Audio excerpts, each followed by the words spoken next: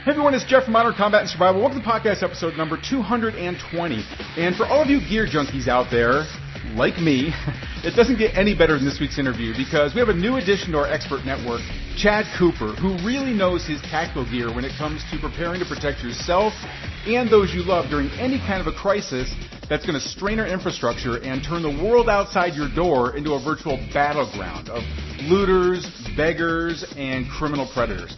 Now, this is sort of a top 5 list, and it just begs for a follow-up additional top 5 list that I promise is going to be coming up soon. But until then, check out this week's broadcast, and don't forget to grab your free show notes, including a handy-dandy one-page cheat sheet covering all the main points for your reference anytime that you like. All you need to do is head on over to www.mcsmagazine.com/220 and download it all for free. And now, let's talk tactics.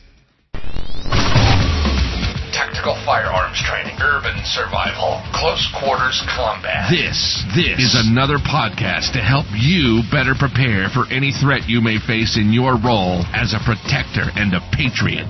This is Modern Combat and Survival. You know what keeps me up at night? It's the thought of my family looking at me with fear in their eyes following a wide-scale disaster, crisis, or collapse, and wondering when an angry mob is going to break through our front door in a bloodthirsty rampage. All right, now I know this sounds like a scene out of some Hollywood post-apocalyptic action flick, but I'm talking about the actual news. From the horrors of the Superdome after Hurricane Katrina to the stories of the devastation in Puerto Rico that has left that territory with looting gangs and mobs as a result of no electricity or functioning infrastructure, it's become painfully clear that when there's no rule of law, the wolves of our society go out on the prowl for victims. And the sad reality is that when they're pretty much free to do what they want, they're going to do it. I mean, think about it. When a crisis strains our infrastructure to the breaking point, the cops are nowhere to be found, or they're circled around City Hall where the need is. And if you can find a police officer or paramedic, they're probably just as worried about getting their own loved ones to safety as you are. In a situation like that, you've got to rely on yourself. And while your mindset, skills, and your training play a big part in that, there's absolutely no doubt that having the right gear can save your life when you're forced to defend yourself and those you love from looters, panic mobs, or protesters gone wild. Now, to be clear, I'm not talking about simply owning a firearm. Fact is, the prepared survivalist does more than just own a gun. There's a lot of other gear that could be helpful for you and or your survival team to keep yourself safe when the world around you suddenly becomes a battlefield. And that's what we're here to talk about today. Hello, everyone. This is Jeff Anderson, editor for Modern Combat and Survival Magazine and executive director of the New World Patriot Alliance, with another podcast to help you better prepare for any threat you may face in your role as a protector and a patriot. And today we're talking with Chad Cooper, owner of Infidel Body Armor. Chad, welcome to the program. Thanks. Glad to be here, Jeff. Good to have you on, man. I've been following your stuff here for a while, and it's good to add you to the network and then introduce you out to our audience as well. Now, listen, for those of you listening out there, some of you might already be familiar with the Infidel brand of body armor, but what you may not know about Chad and his company is that Infidel doesn't just sell body armor. They actually offer some pretty cool gadgets and gear that can help you survive when you're facing the types of threats that we're going to be talking about today. And they're based on real-world experience. Now, for over 16 years, Chad has been proactively involved in serving and protecting our great nation. With a background in both the military and law enforcement, Chad has been able to work with some of the best in the industry. Now, his 10 years of intelligence experience is bolstered by a master's in strategic intelligence and years of hands-on leadership with signals and geolocation analysis intelligence. You can visit his website over at www.infidelbodyarmor.com. So, Chad, one of the things that we were talking about when we were talking about like this, like what really happens after a crisis, when there are mobs out there potentially with a breakdown in infrastructure, food is low, water might be in a crisis. In fact, we have a crisis going on right now in Austin, Texas, nearby me, where there's a mandatory boil notice that's out there, and people are getting in fist fights over water. And we've seen this time and time again that after like a true like wide scale crisis, a collapse or anything like this, then people don't understand human nature and how survival can make people do things that they wouldn't normally do. And some people though are really wolves of our society, and they are, you know, they're looking for this opportunity, right? Like they relish in the opportunity to not have any accountability for their actions. And so my challenge to you, I've been on your site before, and some of the stuff that's on there, people might look at as like, well, this is all military gear and equipment. Well,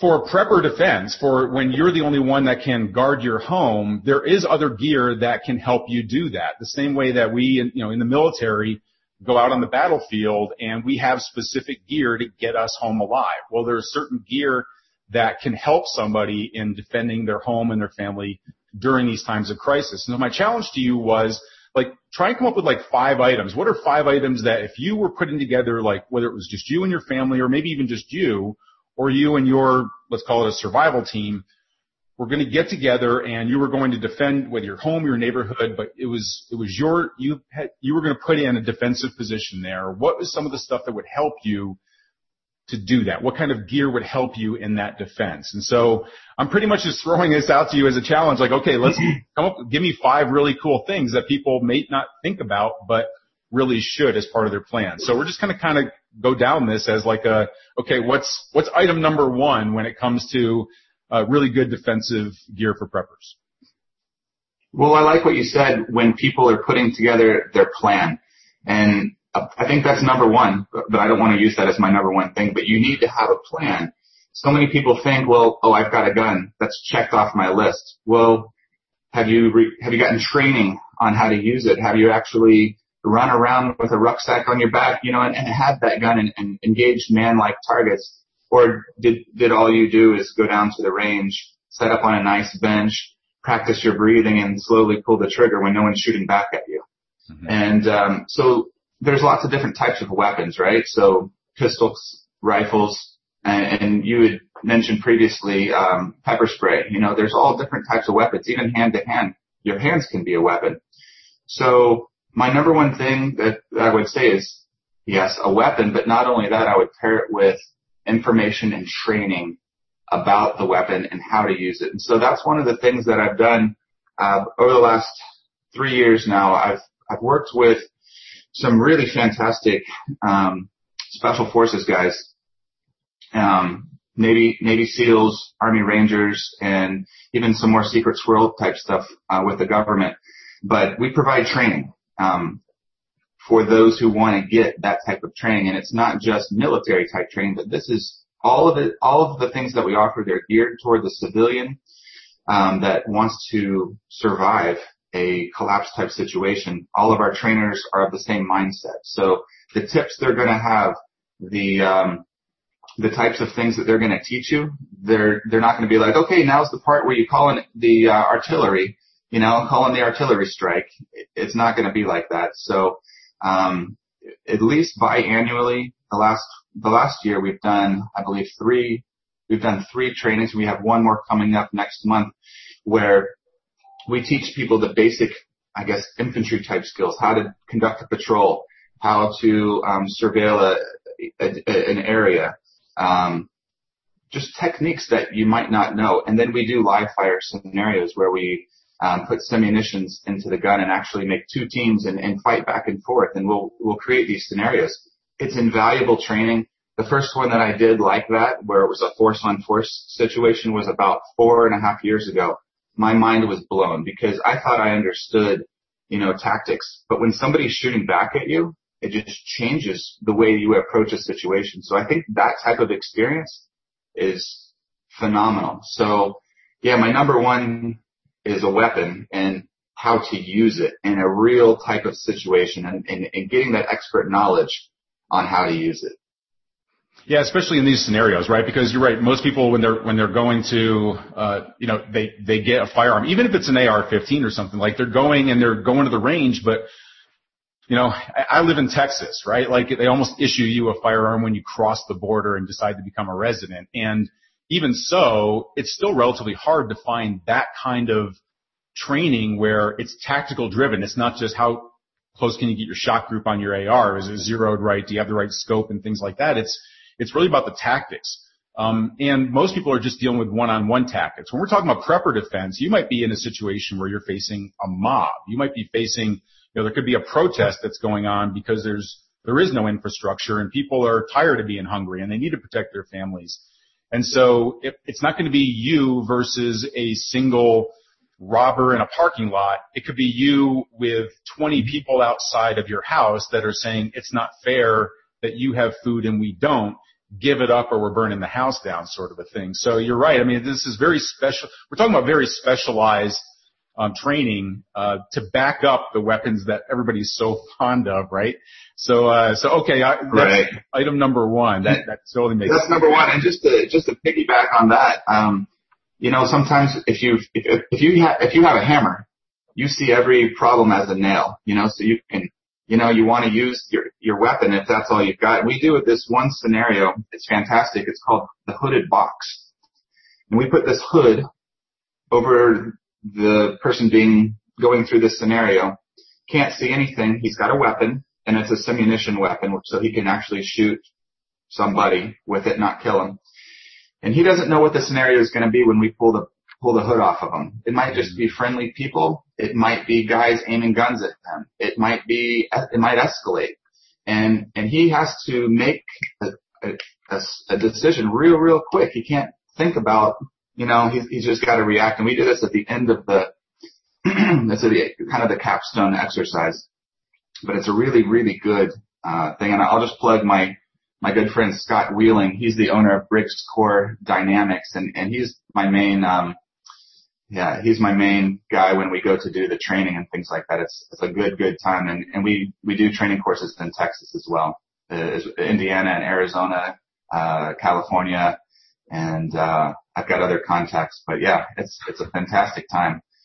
Number two, you got to sleep sometime. I know you want to get moving. So number two, you got to sleep sometime. And I've told somebody this before. I said night vision is very, very important because I could go up against, I would say 20 to 30 people all by myself as long as I had night vision and they didn't. Everybody has to sleep sometime. I could sleep during the day and then harass them all night long so that they're eventually worn down and they're never sleeping. And I can pick them off. We've done scenarios, and in fact, we do live training just like this with the night vision, where we conduct a raid, and it's super easy. It's like shooting somebody. It's like shooting fish in a barrel. You're much more safer at night conducting operations because nobody else can see you. And then if somebody else is out at night, if the mob's out at night, if there's looters running around, you can see them, and they don't necessarily think that you can see them. I think night vision is the number one force multiplier after having a rifle. It's a huge force multiplier. And not just night vision, but you have to have a way to aim your rifle or your weapon with that night vision. So, you might look at some sort of laser optic or a night optic that works in conjunction with the night vision. But it all comes down to using it and then training once again. I think rifles and night vision are the two biggest things that you could have in a collapse type situation. Not necessarily that you're going to be killing somebody, but you've got the force to protect yourself and your family if it comes down to that.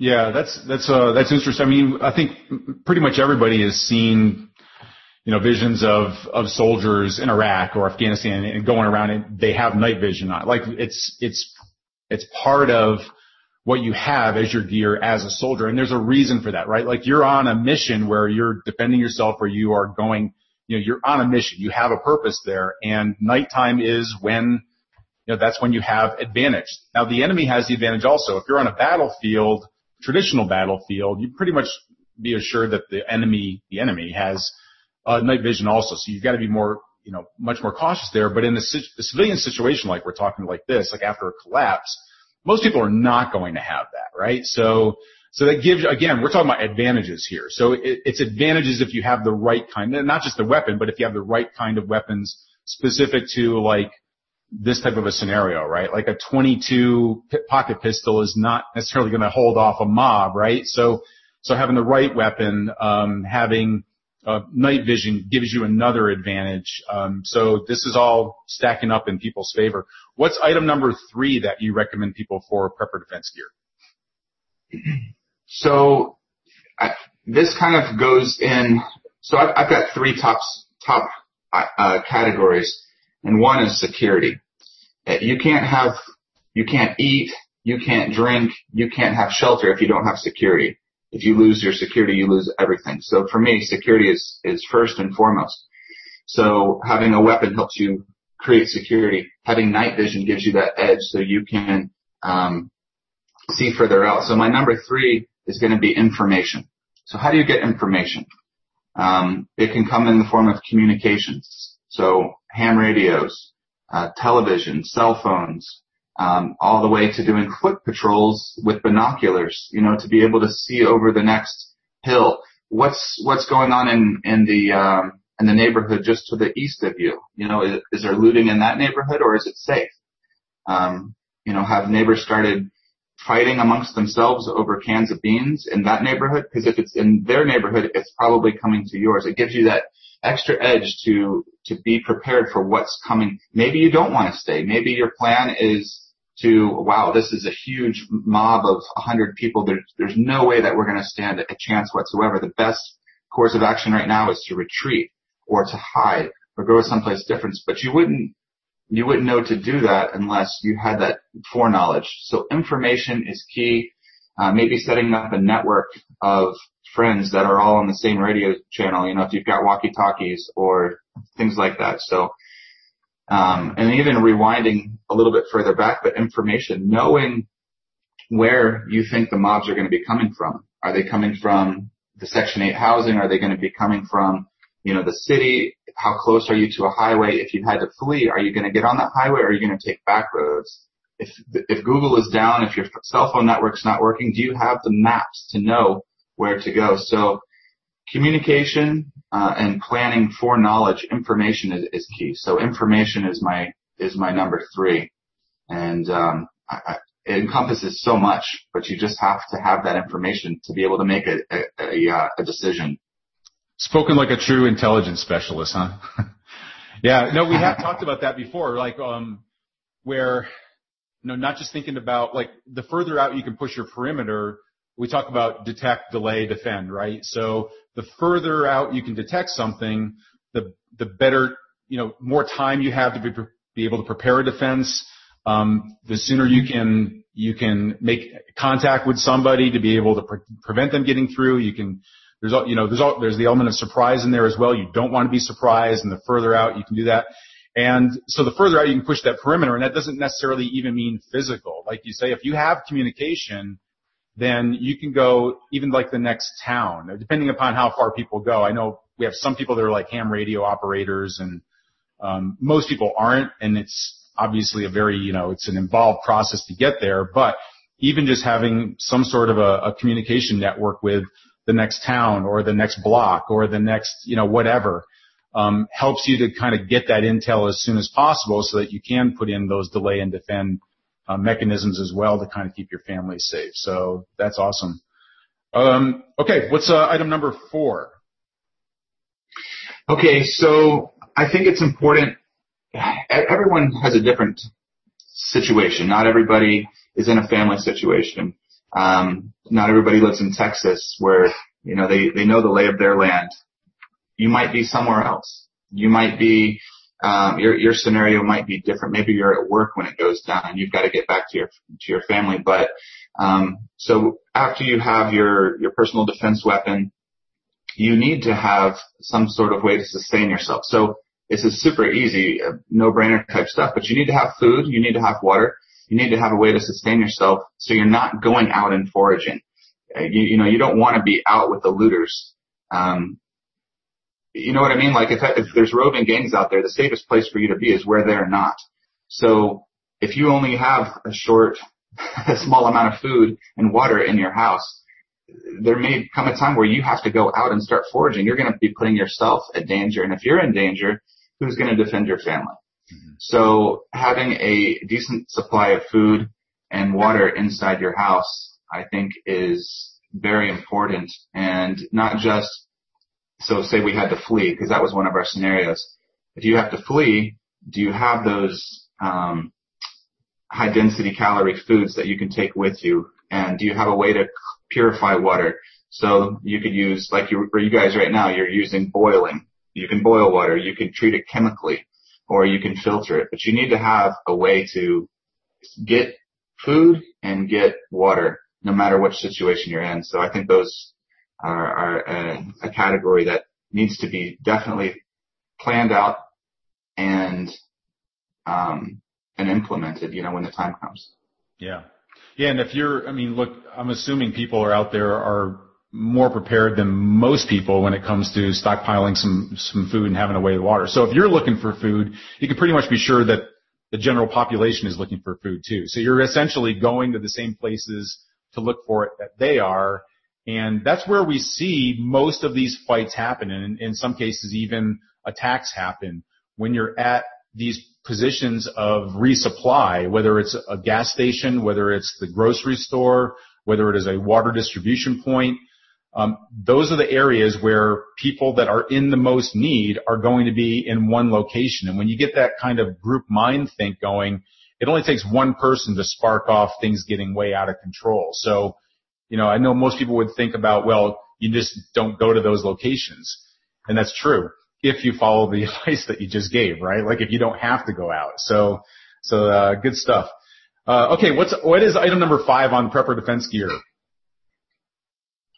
Okay, so item number 5, and I'm gonna plug body armor here, and I'm saying it last for a reason. I've had lots of people come to me and they say, Chad, how do I get prepared? What do I need to do? And I'll go through a list of things. The first thing a prepper, when a person wakes up and they're like, oh my gosh, I need to be prepared because I think we're in danger. It's kind of like somebody wakes up and they realize this. I don't tell them first thing, go buy body armor.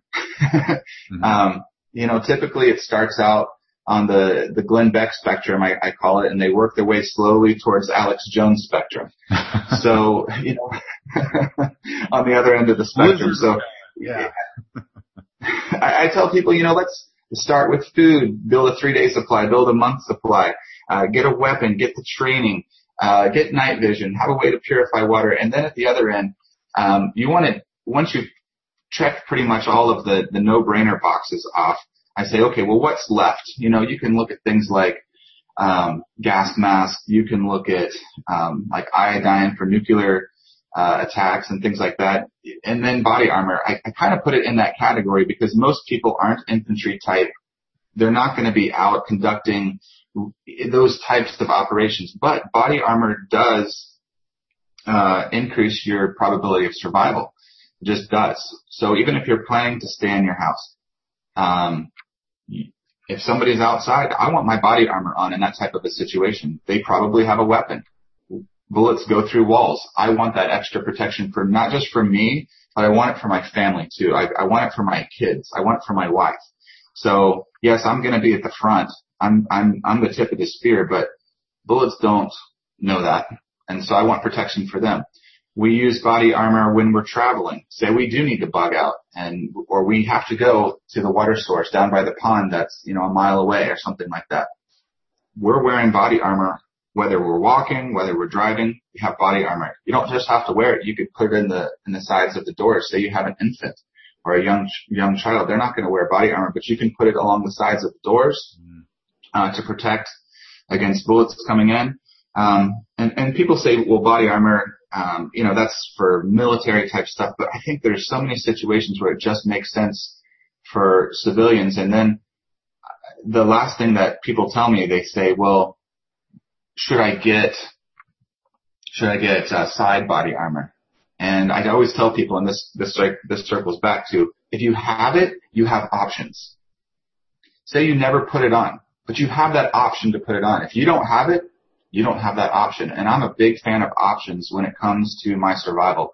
I want to have a plan, and I want that plan to have options in case I need to call an audible. And I'd rather have it and not need it than wish I had it. Yeah. That's a great idea also to put it on, to have it on the inside of the vehicle as well. I mean, or, if you don't want to wear it, obviously. But, we've talked about that in the past. Do you stack up telephone books? If you can even, I don't know where you would even go to find giant telephone books these days. But basically, we've talked about, do you stack those up on the inside of your minivan, of your soccer van? It's so that's I haven't really thought about just taking taking the gear and then having a way to hang it there. So it provides some bulletproof protection on the sides there, but you can take it and put it on if you need to, because most people aren't maybe so gung-ho that they're going to be wearing, body armor around. But again, given the situation, you might be at that level depending upon what you're doing, where you're going, where you are. Makes total sense. So, that's interesting. Awesome. Yeah. Cool. All right. Well, those are 5 really cool items, man. I know, I know you've got Infidel Body Armor is your website, right? So you have body armor over there. There's a lot of other cool stuff there too that I think a lot of people don't think about. So I'll leave that as an open question mark for people. Guys, definitely go over and check it out. Actually, Chad's site is one of the few that is, they're not just like product dealers. Chad really believes in this stuff. He writes about this stuff. He's got a great newsletter. He's got a really good blog. I mean, so there's really good training that they have over there. So it's more than just here's the body armor. Definitely go check it out. Chad, we're gonna have you back on, man. This is a really cool topic. I love this topic, especially I'm a gear junkie just like every other person as well. So I love to get new ideas on all this stuff, and awesome. I appreciate you taking some time with us today. And for everybody else out there, listen, go over, check it out. Chad and his training, www.infidelbodyarmor.com. And until our next Modern Combat and Survival broadcast, this is Jeff Anderson saying prepare, train, and survive.